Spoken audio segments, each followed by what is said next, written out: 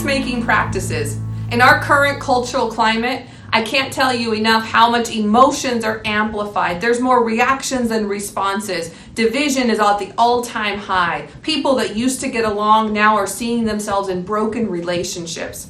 As followers of Jesus, we have a call to be peacemakers. Matthew 5:9 says, "Blessed are the peacemakers, for they will be called children of God."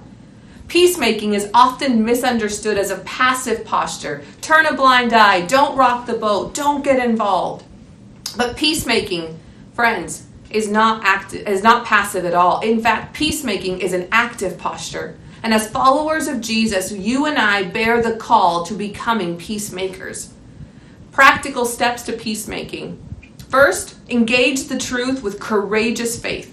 This means we have to look with sober eyes at what is, embracing the good, the bad, and the ugly, and navigating our way through the truth with courageous faith. Secondly, we release the outcomes to Jesus. As reconcilers, we administer reconciliation. We create environments of safety and trust, and we nurture reconciliation with those around us. But ultimately, we release those outcomes to Jesus because in God's marvelous design, He created humanity with free will. And third, we listen to the Holy Spirit. This might sound oversimple, but really, in real time, we listen to what the Father says and we say what the Father says. The Holy Spirit becomes like a rudder to the conversation as we are agents of reconciliation.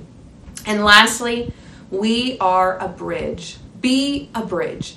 This might sound noble, courageous, but really being a bridge means you get stepped on quite a bit. You offer yourself in humble surrender so that people can make safe passage through your life back to God. As ministers of reconciliation, we must become bridges.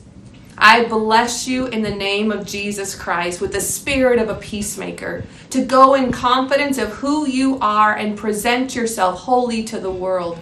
I bless you with rising from passivity and nurturing boldness.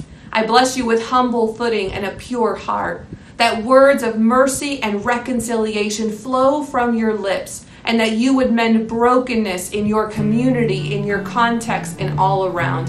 I bless you as a minister of reconciliation. May it be so in your life, in Jesus' name.